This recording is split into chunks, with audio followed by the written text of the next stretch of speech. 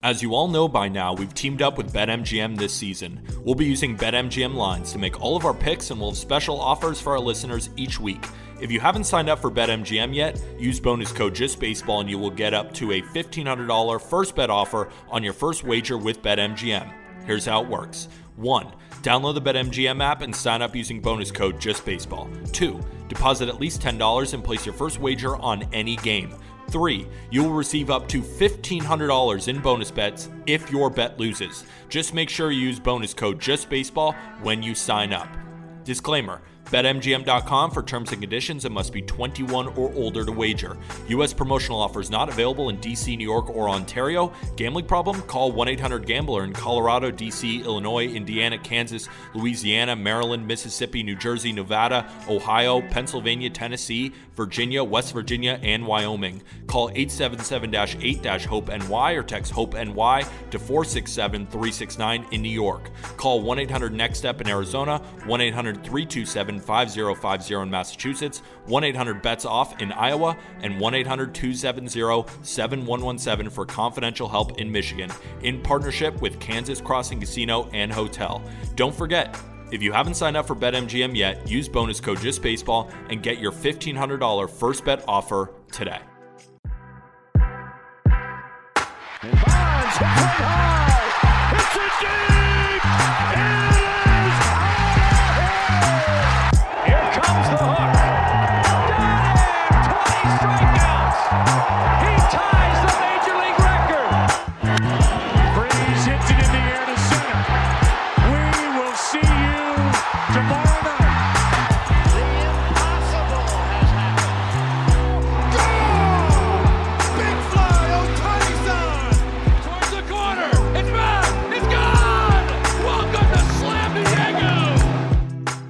Just Baseball Show is presented by BetMGM. On Thursday, October 5th, we have no previews to talk about. That sucks. Like, all 4 wild card series going 2 games kind of pissed me off, but like performance of some teams kind of irked me as well. So we'll get into that. Jack and Aram, you had the Diamondbacks take down the Brewers. You had the Rangers take down the Rays. The Twins beat the Blue Jays.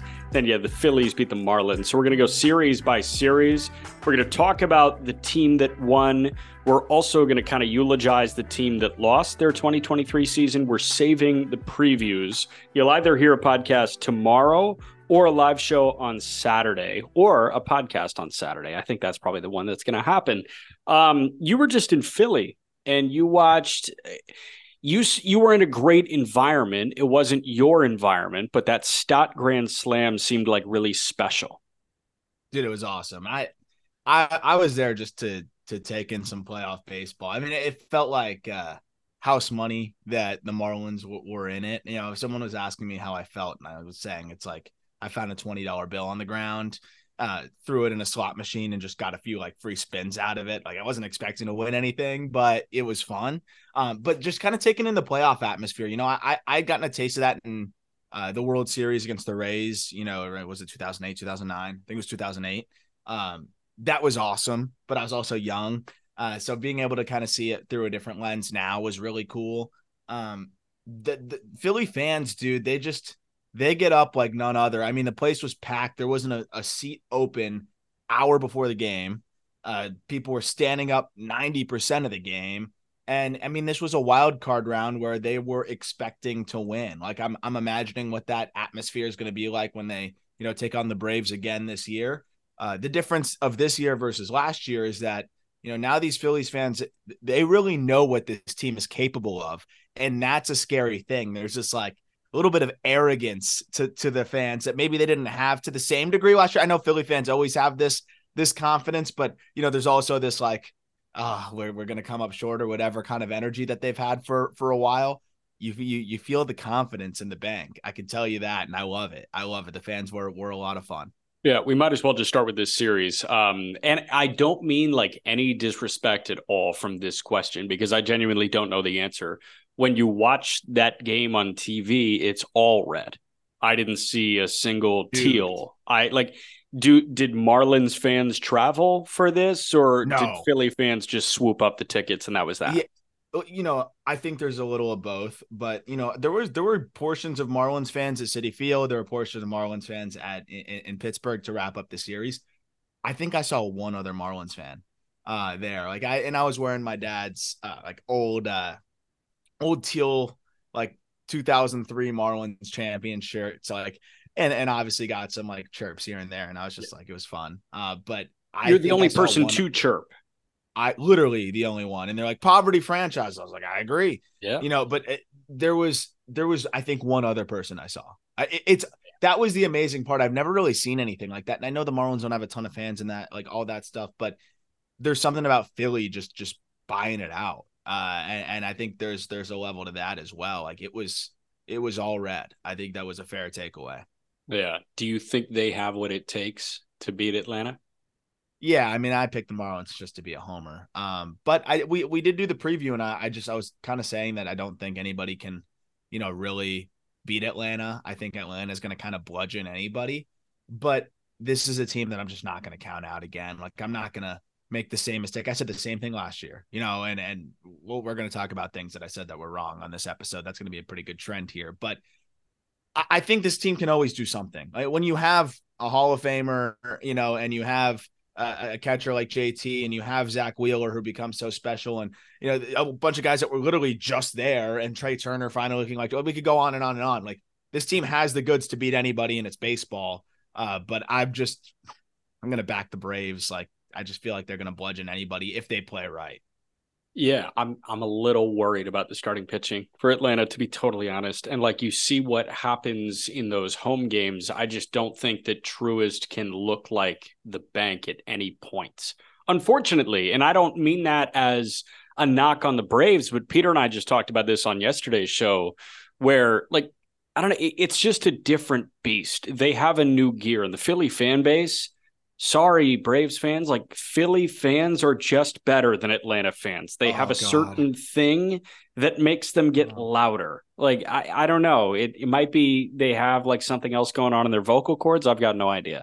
I can just close my eyes and see the YouTube comments and the Twitter replies and that's fine. Atlanta fans. I will say you can read them. Braves fans go scorched earth on social media as much as anybody.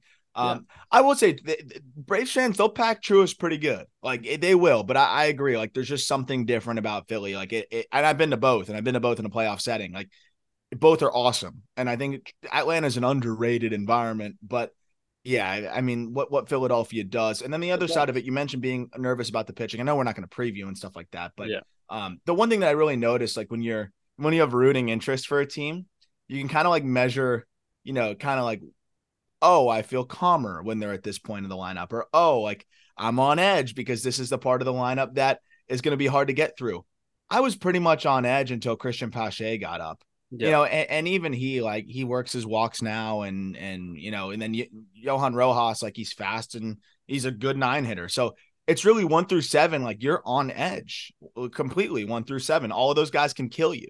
And then 8, 9, like, they're not great, but they're fast and and they play elite defense. So they make up for it. So that's the one side with the Phillies that kind of resonated with me here, where I was just like, this lineup, man, there's no breaks and they can kind of suffocate you.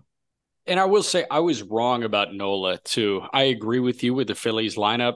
I didn't think Nola was going to throw well yesterday because he hadn't thrown well against Miami in his last 2 starts. And I mentioned it yesterday, like this guy had 2 really good starts to open the postseason last year, 2 really bad starts, or I guess 3 pretty bad starts to end the postseason last year. And I just didn't have much faith, and he shut me up. And I have to tip my cap there.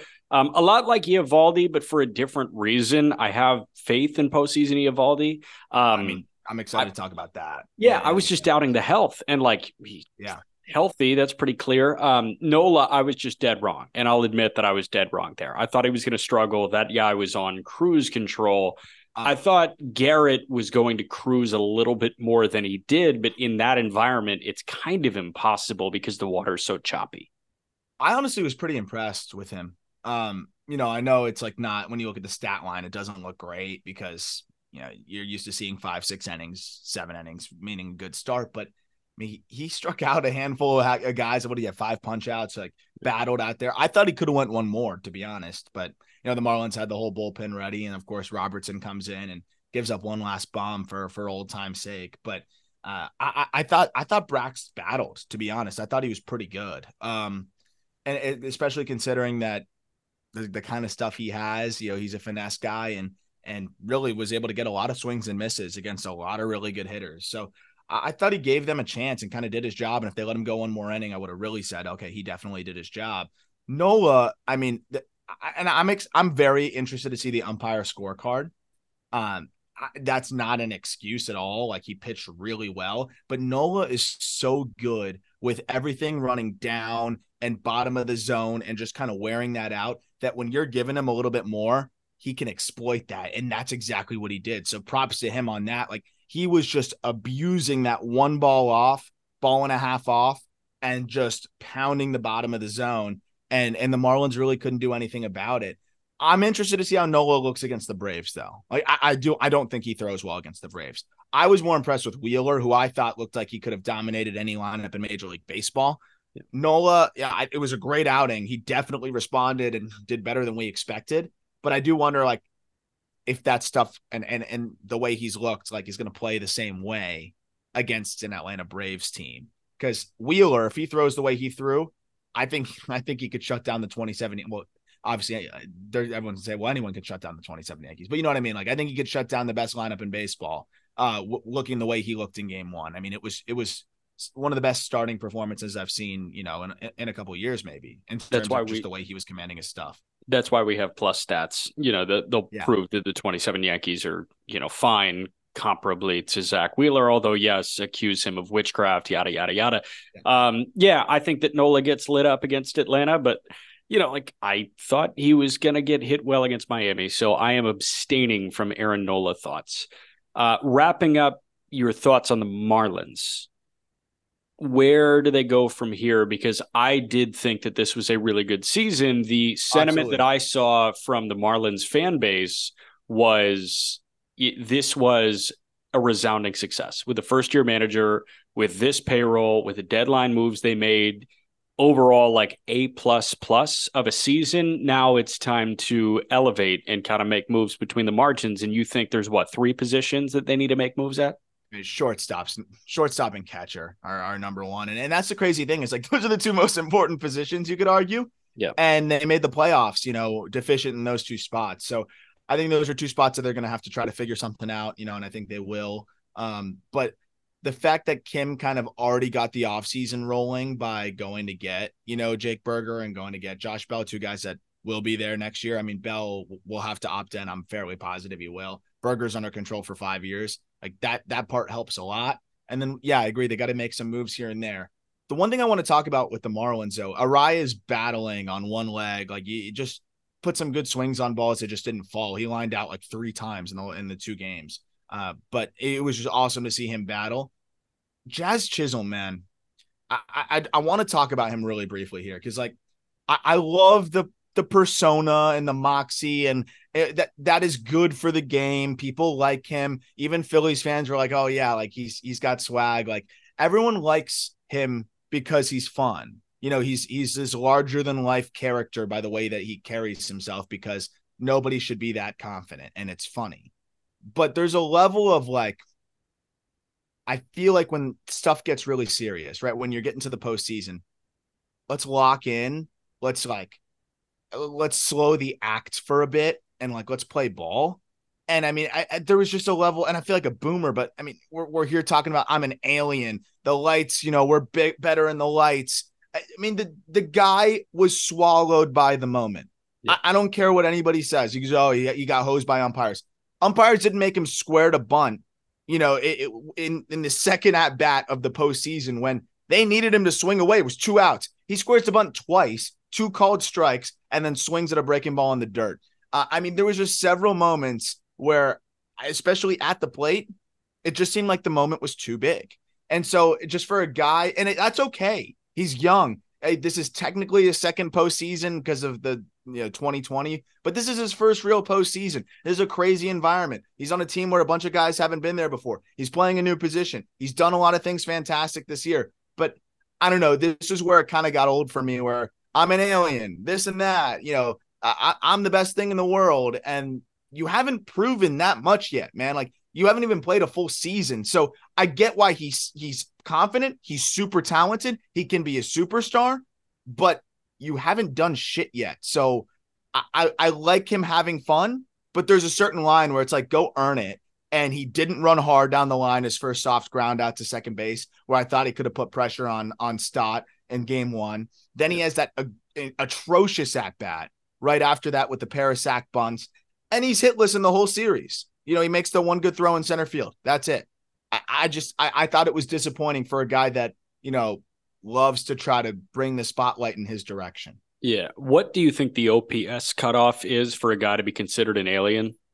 And then second question, what do you think the OPS cutoff is for somebody to call themselves an alien? Definitely above 800. I'll start there. I think it's that's probably human. 950. A lot of humans have an 800 OPS. I think 950 is alien category. I think Acuna and Ohtani, who are both 1,000 OPS guys, 1,000 might be alien too. Alien. Yeah, that's the thing. And then also you have I think I can put up numbers with the Acunas and whatever. Then go do it, bro. Do it. He's like, stop saying it. Do it. Like that's if I get a chance to play a full season, work harder to stay healthy. Like I'm a little exhausted of the act there, because this was the moment where I'm like, okay, he can go crazy. He can rise to the moment because this is what he's all about. This is what we've been sold. Not the case. It was just 2 games. But again, it's more the mental side that was kind of frustrating me, more than like you're not always going to hit well. You're not 2 tough pitching matchups. Historically not good against Nola. Wheeler was fantastic. But again, like, it was more the mental side, not busting it down the line. The fake bunts, those things are just not what you want from him, especially when he's hitting the middle of your order. Who did this season prove to you on the Marlins roster? Who on the roster did 2023 validate for being on the roster in 24 that maybe you didn't think should have been on the roster in 24 coming into the year? So like Jazz should have been on the 24 roster coming into the year. Exclude Berger and Bell because they weren't there, but like Sandy, Luzardo, Yuri Perez, they were all going to be on the roster in 24. Is there a guy that like this year, his performance made you think he's worthy of an opening day spot in 24? Braxton Garrett. Yep. And I know that sounds like, because at this point that sounds like, well, he was always a guy. Not really. When you go into the start of this season, I mean, there were conversations of trading him for whatever you can get, like just trying to cash in. Especially when we talk about the Marlins rotational depth, no one was factoring in Braxton for 24, 25. Everyone was saying, oh, and in addition, we have Braxton when you filled out your 5-man rotation, whether it was a couple prospects littered in there or not. Point is, he was always on the outside looking in. To me, I saw it again last night. He's a middle of the rotation starter in the big leagues. You look at the numbers, his numbers are arguably better than that over the course of the season. Career high in innings, gets more whiffs than you'd expect. Number one guy for me is Braxton Garrett. That really solidified himself as, you pencil him in as your number 3 starter next year, and you feel pretty damn good about it. Technically, would probably slot in at 4, depending on Sandy's health. But the point stands. Like, I'd feel good about that guy being a 3 for, any rotation. Got you. And Skip did a great job, and Kim should get an extension. Like, that's just how that works. Things are heading in the right direction. It's the first time I can say that, I think, with this team. 100%. Other National League wildcard series, Arizona swept Milwaukee in Milwaukee 5-2. Alek Thomas went yard in a postseason game in 2023. I didn't think that was going to happen, but it did. I said that Gallen may go kill mode on yesterday's show. He didn't, but his ability to bounce back from that 2-run first and work 5 more scoreless after that, and he did not cruise by any means. He walked 3, he scattered hits, he had those 2 early runs. His ability to lock it in after that 2-run first was really impressive. So I still think that was a really strong outing from Gallen. Arizona's offense, man, they look good enough. They do. Yeah. And to your point, that's ace shit, right? When you Yes. don't have it going and you're a little bit off and you give up a couple runs in the first and you can still battle. I'm going to tightrope my way through 6. It was 2 in the first, and then he finished with 6 innings of 2-run ball. Yeah, it was awesome. I love how Euro you are right now, ripping the Pellegrino during the episode too. Yeah, I'm gonna go to the Lisbon Aquarium after this. I'm really excited. That's electric. I'm jealous. Yeah, I want to apologize. And this is something that I mentioned like on Twitter. It's just I made a mistake on the podcast, and I was raised to be more thoughtful and think about my words a bit more. But I said that the Brewers were going to make a run, and I mean, I don't know why. Like, if I did my research, if you look at history, if you just embrace what we have been told over the last couple years and understand the reality of the situation, what we've been shown, the Brewers don't play well in the playoffs. They choke. And game 1 epitomizes it for me, man. They put 7 pitchers out there, Jack. 7. I don't know if you saw my text in the staff chat about this today. 7 pitchers out there. They give up 6 runs. Those 6 runs came from 2 pitchers, Corbin Burnes and Devin Williams. 5 other relievers were lights out. How is that team going to win? And I'm going to get to Devin Williams in a second.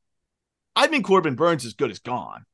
I really do. I mean, we talked about it so much in the offseason, all of the nightmare that was the arbitration situation. And, I just don't think he's been happy with that front office for a while now.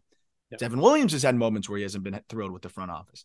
But that doesn't even matter. You're in the postseason. You had a good season. This looked like a little bit of a different team. Yelich is back. Yelich played his ass off this series, by the way, and did everything he could. I think he had 4 or 5 hits. But for me, for your 2 guys, like if you're going to go anywhere, it's got to be behind Corbin Burnes and Devin Williams. And instead, you get lights out, appearances from Hobie Milner and Abner Uribe. And like all of those guys do their job. Like literally, Corbin Burnes goes 4 innings of 4-run ball. Uribe, scoreless inning. Elvis Aguero, 2/3 of scoreless ball. Milner, 2/3 of scoreless ball. Joel Payamps, an inning and 2/3 scoreless. Devin Williams, 2/3 of an inning, 2 earned runs, and then Bryce Wilson gets the last out there. I mean, when those are your 2 guys giving up the runs, man, like you got no shot. And that's how you give up an opportunity and give up the pitching advantage that was Burnes versus Brandon Pfaadt. That's how you botch it right there, and that's exactly what they did.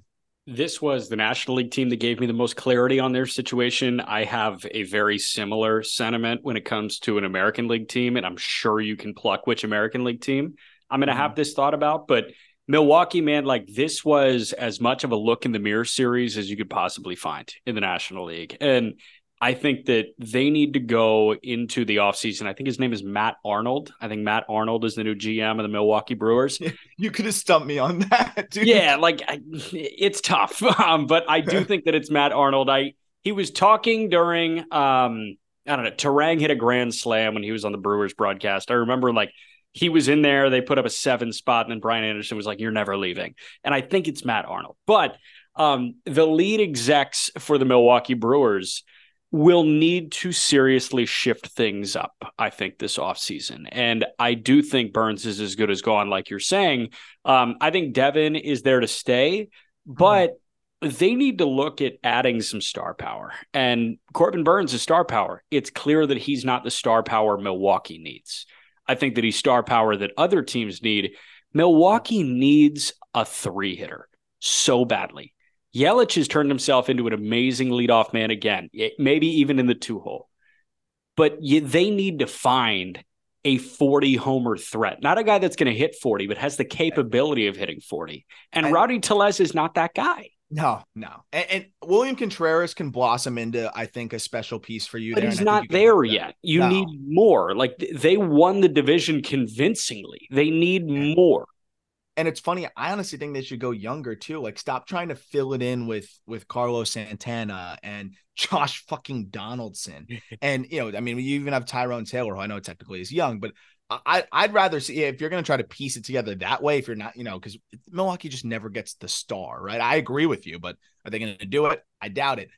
Instead of seeing Mark Canha, who I know actually played well, I just, for the course of 162, I'd rather see them go younger. And they've got some options. So I'm interested to see how it all shakes out. I don't want to see Jesse Winker out there anymore. There's several guys I just have no interest in seeing out there anymore.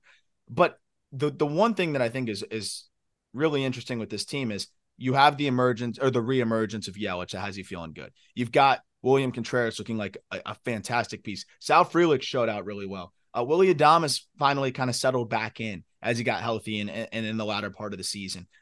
Freddie Peralta's been healthy and looks good.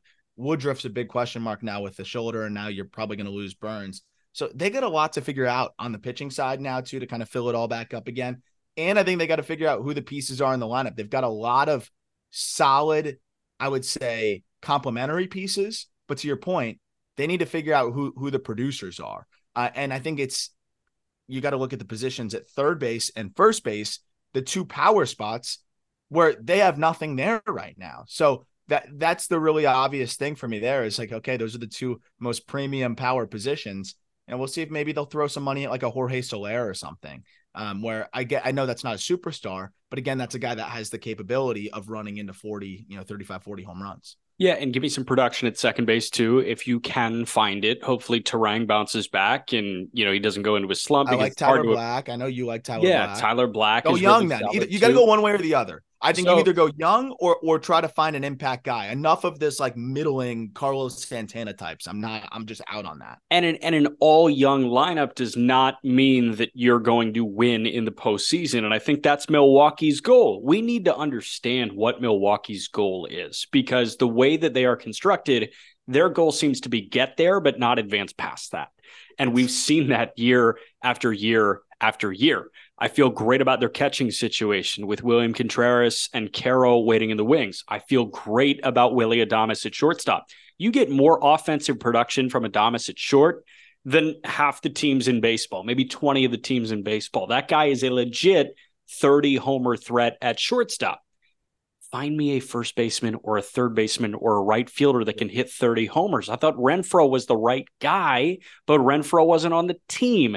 Yelich being back is great. If you can give me a big four, a front four of Yelich, Adames, Contreras, and somebody else that's really good, I can start to believe in your ability to advance just a teensy bit more, but I had zero faith.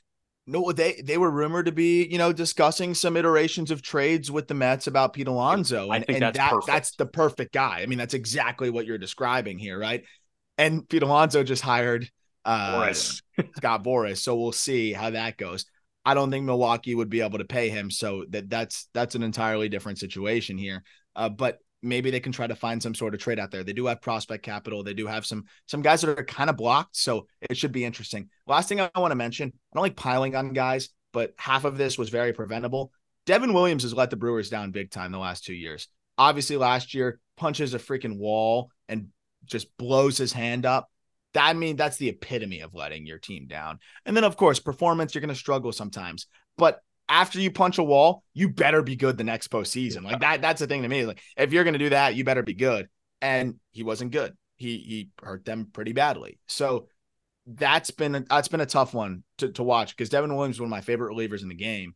And I love the way that he pitches, but between the last 2 years here, Brewers fans have every right to be very frustrated with him, because he's let them down in two different types of ways, and both very frustrating. Yeah. Now's the time where I hyper-analyze Paul Sewald tossing his hat and glove to the side like they just won the World Series when they won the wild card series. I think he was ready to dogpile. But what I really appreciated was Sewald is like the vet on the field at that point. All the young guys, Corbin Carroll was glove on top of his hat, and he was giving the rest of the outfielders high five like, hey, we have more work to do. That, I think, was my favorite part. It felt businesslike. And yes, they celebrated, but man, like this Arizona team can accomplish a whole lot more. And getting this done in 2 as opposed to 3, I think is massive, because you've got a rested Kelly that's going to go game 1 on Saturday. You probably have Gallen go. I think that would be a day short rest. And then Pfaadt game 3, run it back with Kelly game 4, and you go back to Gallen if you need to in game 5. I think it lines up well for them. And the offense, man, we talked about Moreno's nuke, talked about Carroll going yard. Thomas sneaking one just over the yellow line on the pull side was great to see. There's length here that I was not expecting in the postseason, because there are points where a Gabby Moreno, who did struggle to hit for power this year, where a Gabby Moreno can go invisible for a couple games. And Alec Thomas, I was pretty much expecting him to go entirely invisible, and his value was going to be defensively. The fact that those guys are not disappearing, and I've got a similar thought with the Rangers, spells such good things.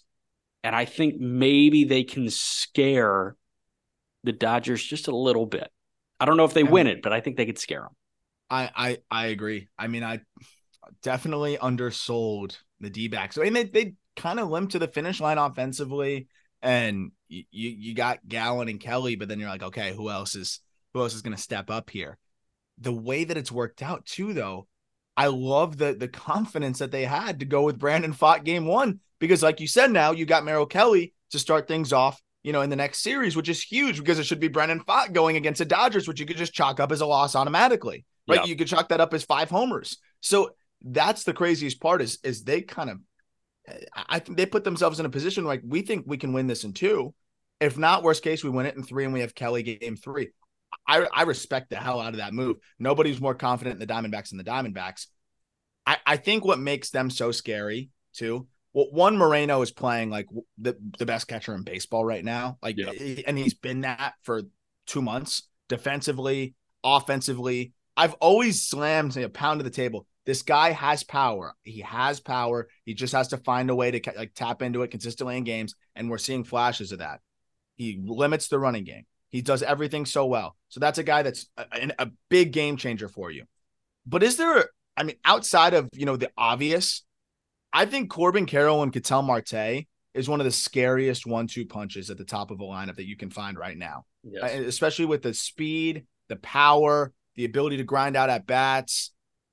Those are 2 guys that just, they can start the game real quick. Bailey was talking about Foolish Baseball. Like, he feels like every game Mookie and Freddie start on first and third. And I feel like that's kind of where Corbin and Ketel are right now. It's like, it feels like those guys are just setting up the team right away every single time. Well, Carroll's going to get on base. We know that. And he can park a couple, sure. Ketel Marte getting good again is like one of the better stories in baseball this year, because he looked like a liability and he looked like a borderline sunk cost last year after he signed that massive extension. Now he looks every bit the part of what seemed to be a team-friendly extension at the time. Ketel is as much of a spark plug as Corbin Carroll is for this offense, I think. And Carroll, there's something comforting about a rookie being this consistently productive. You're never going to get a bad day from Corbin Carroll. That's including the postseason. He's a star. He's a star. He's a borderline superstar. He's a rare rookie superstar, basically. And that's the difference here, is like, we're not looking at him in the same light, I think, when you look at the lineup as like, some other MVP candidates. But honestly, that's what he's going to perform as. And you're going to start to see him in that light as he, builds his resume a little bit. But he's performing like an MVP candidate right now. And that's what he is at the top of the order, supplemented by another guy who's playing like an all-star, and then a solid lineup behind him. I mean, this team goes where Corbin Carroll and Ketel Marte take them, I think, at the top. And then, of course, the pitching side. And for the vet to be the volatile one is so crazy. I would just think that Carroll would be the volatile one, but that's just not the case whatsoever. Marte is that guy. I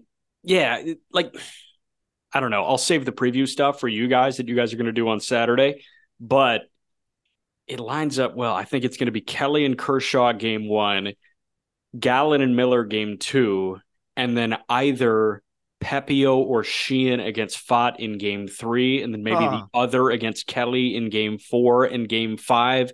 Likely circles back to Gallen and Kershaw in a winner-take-all. And, I mean, that's vulnerable. That's totally vulnerable for the Dodgers. Yeah, it's going to be fun.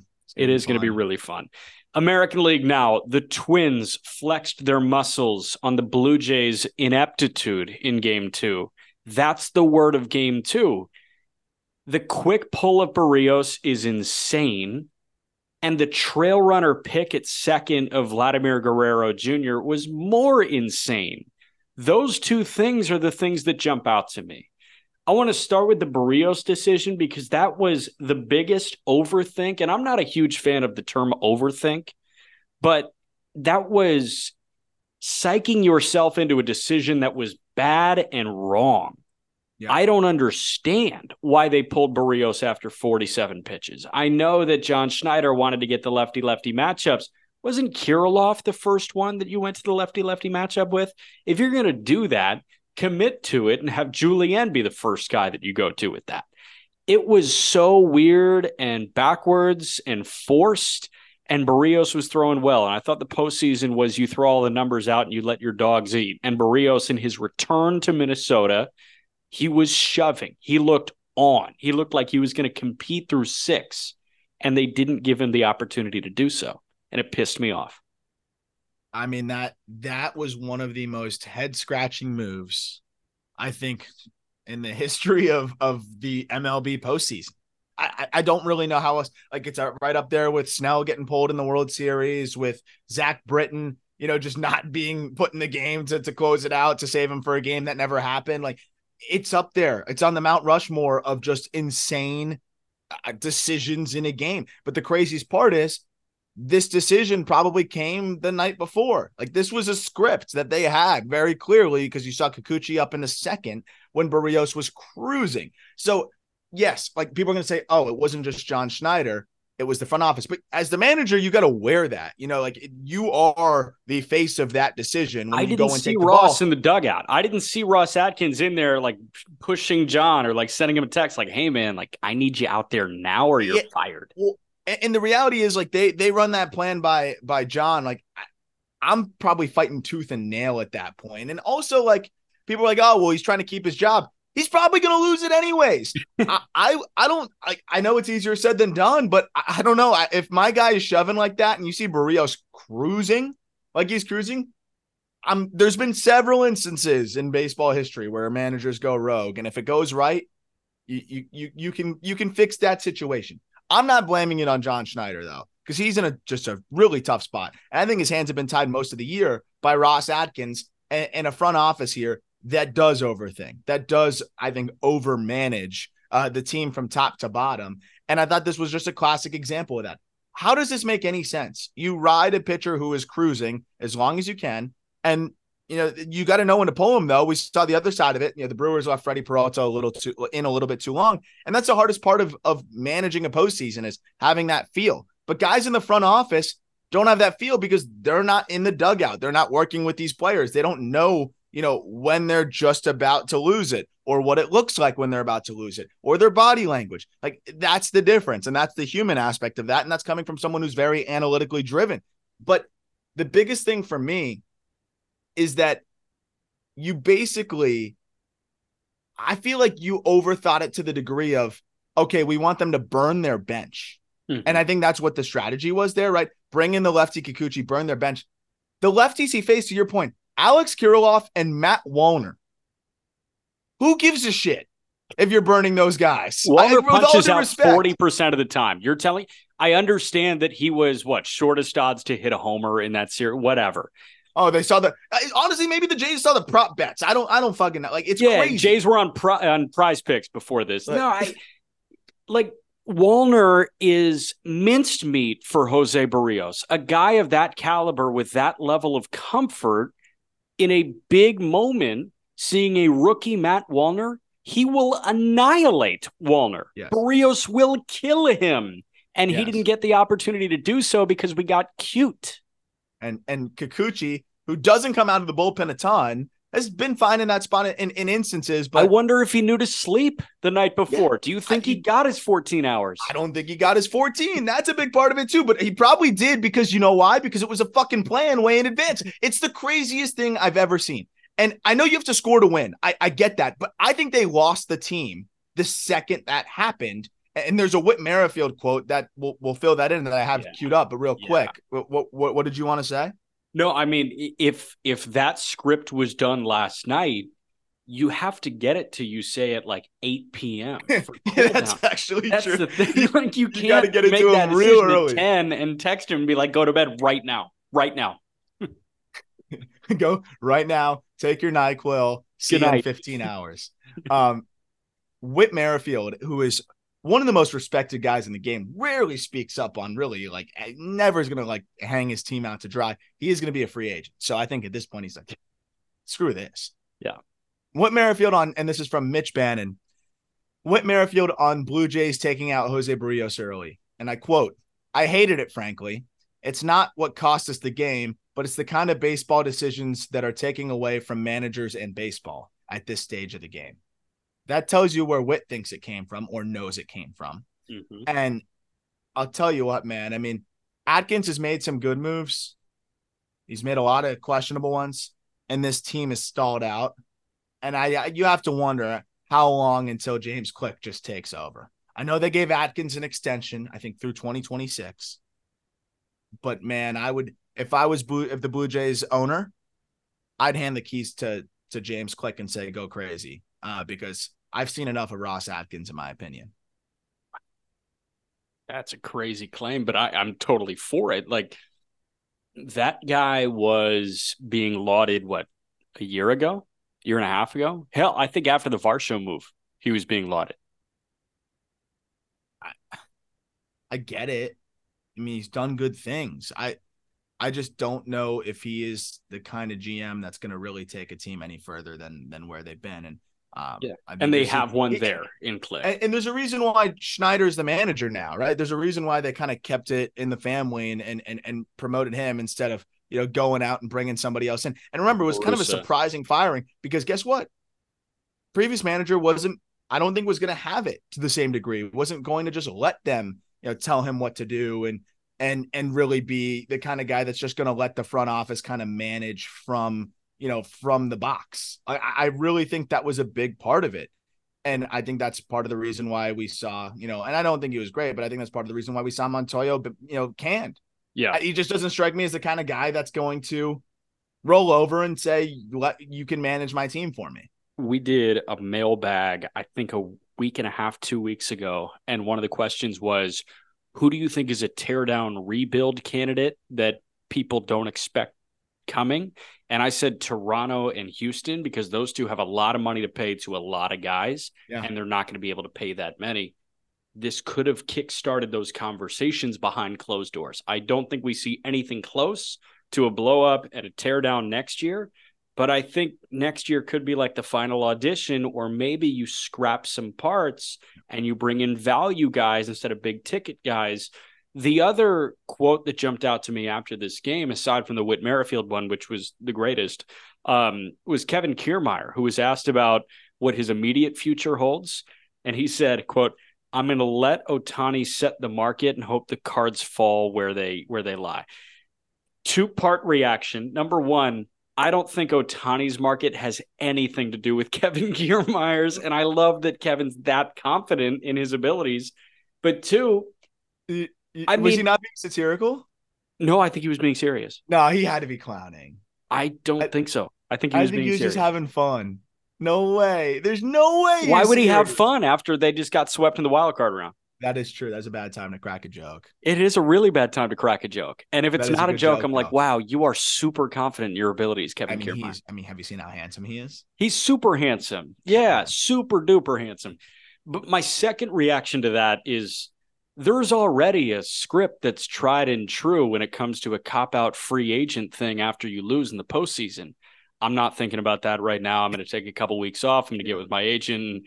We'll decide the best course of action.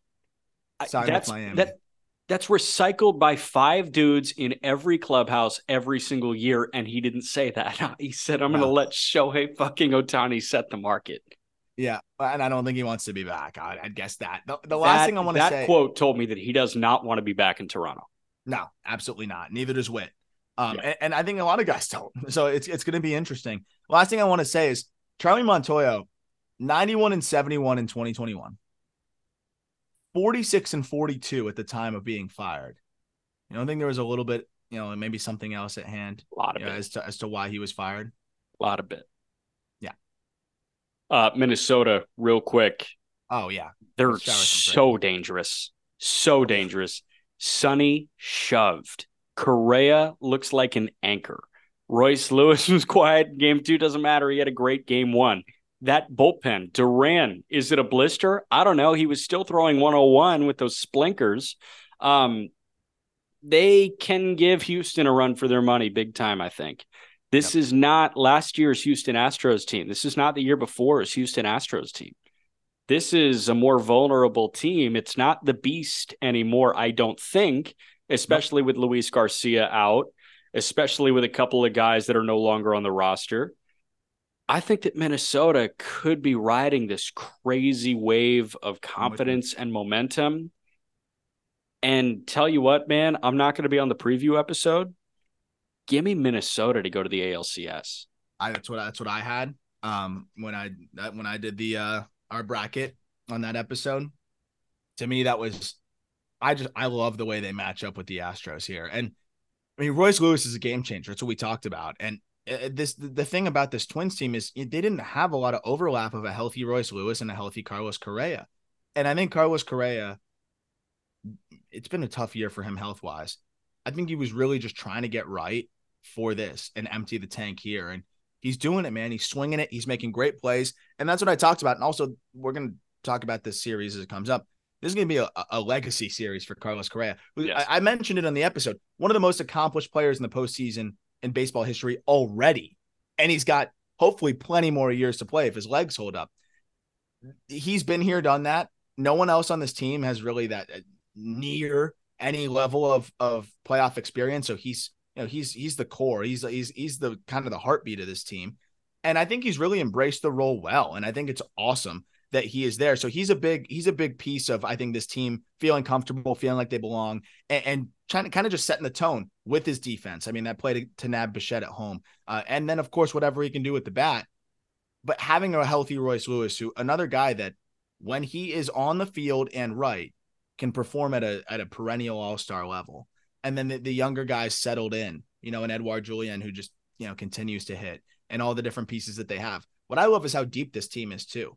You can pinch hit and it's not a steep drop off. You can mix and match and it's not a steep drop off. You can have lineups that are better against lefties, lineups that are better against righties. They've got a lot of options here. They've got a lot of ways to mix and match. And I think that's a big part of it too. And this pitching, man, I believe in it. I definitely do. Yep. All right. Last series that we got to get through here, Rangers Rays. I don't have many thoughts here. I thought this was a mutilation. It took until the 7th inning of game 2 when they were already down 7-0 for Tampa to score their first run of the series. I'm going to throw you a really weird question when it comes to Tampa, and maybe a question that's unfair to you. But starting with Texas, they're riding a great wave, and I doubted Eovaldi's health.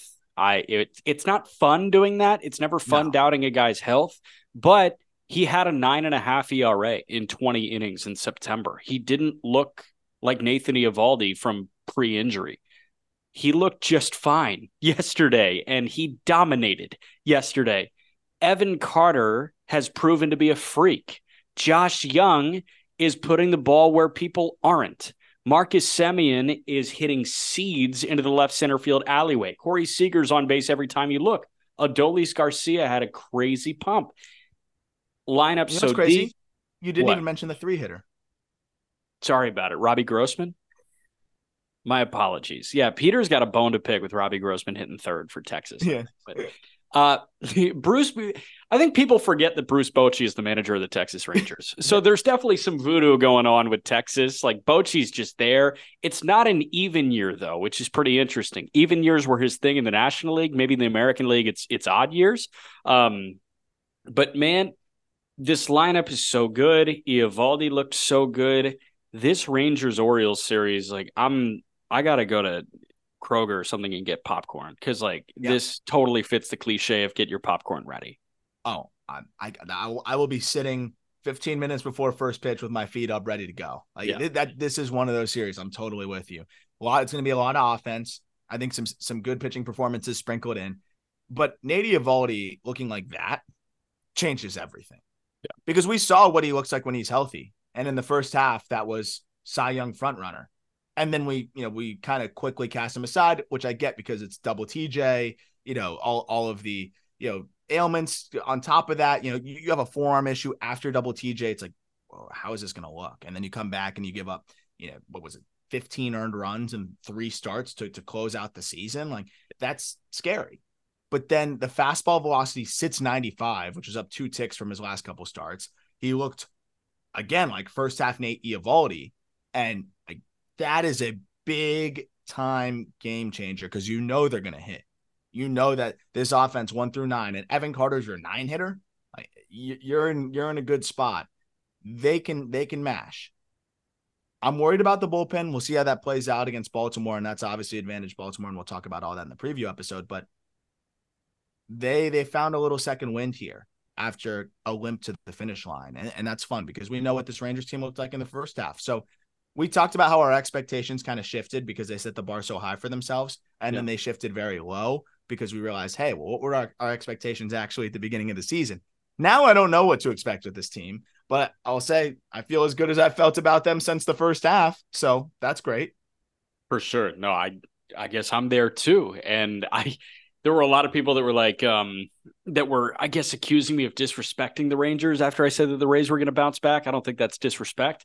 I think I just valued the Rays to be something they frankly haven't been over the last several years. And since 2020, this team has been, I think, the easiest first one out in the postseason every single year.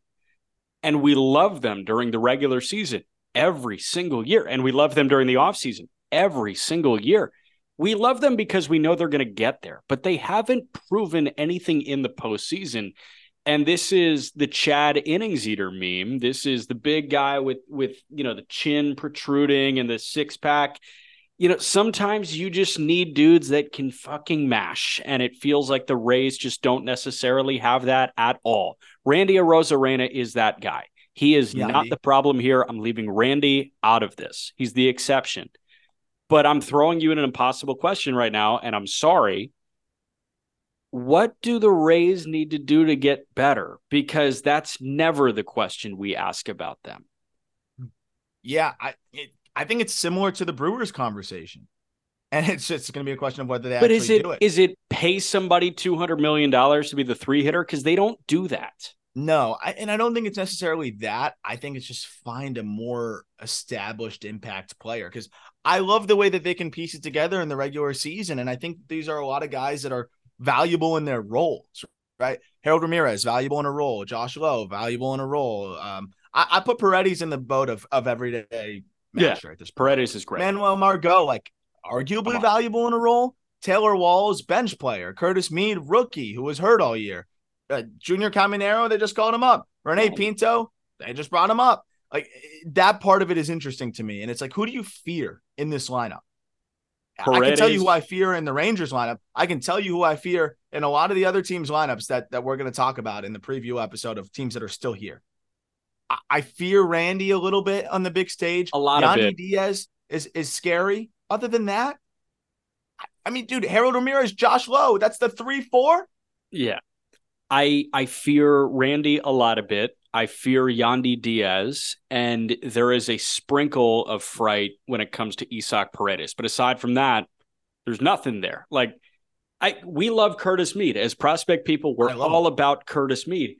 But here's the thing, man. When Nathan Eovaldi sees a 21-year-old Curtis Mead, he's saying, I'm going to bully the crap out of you right now.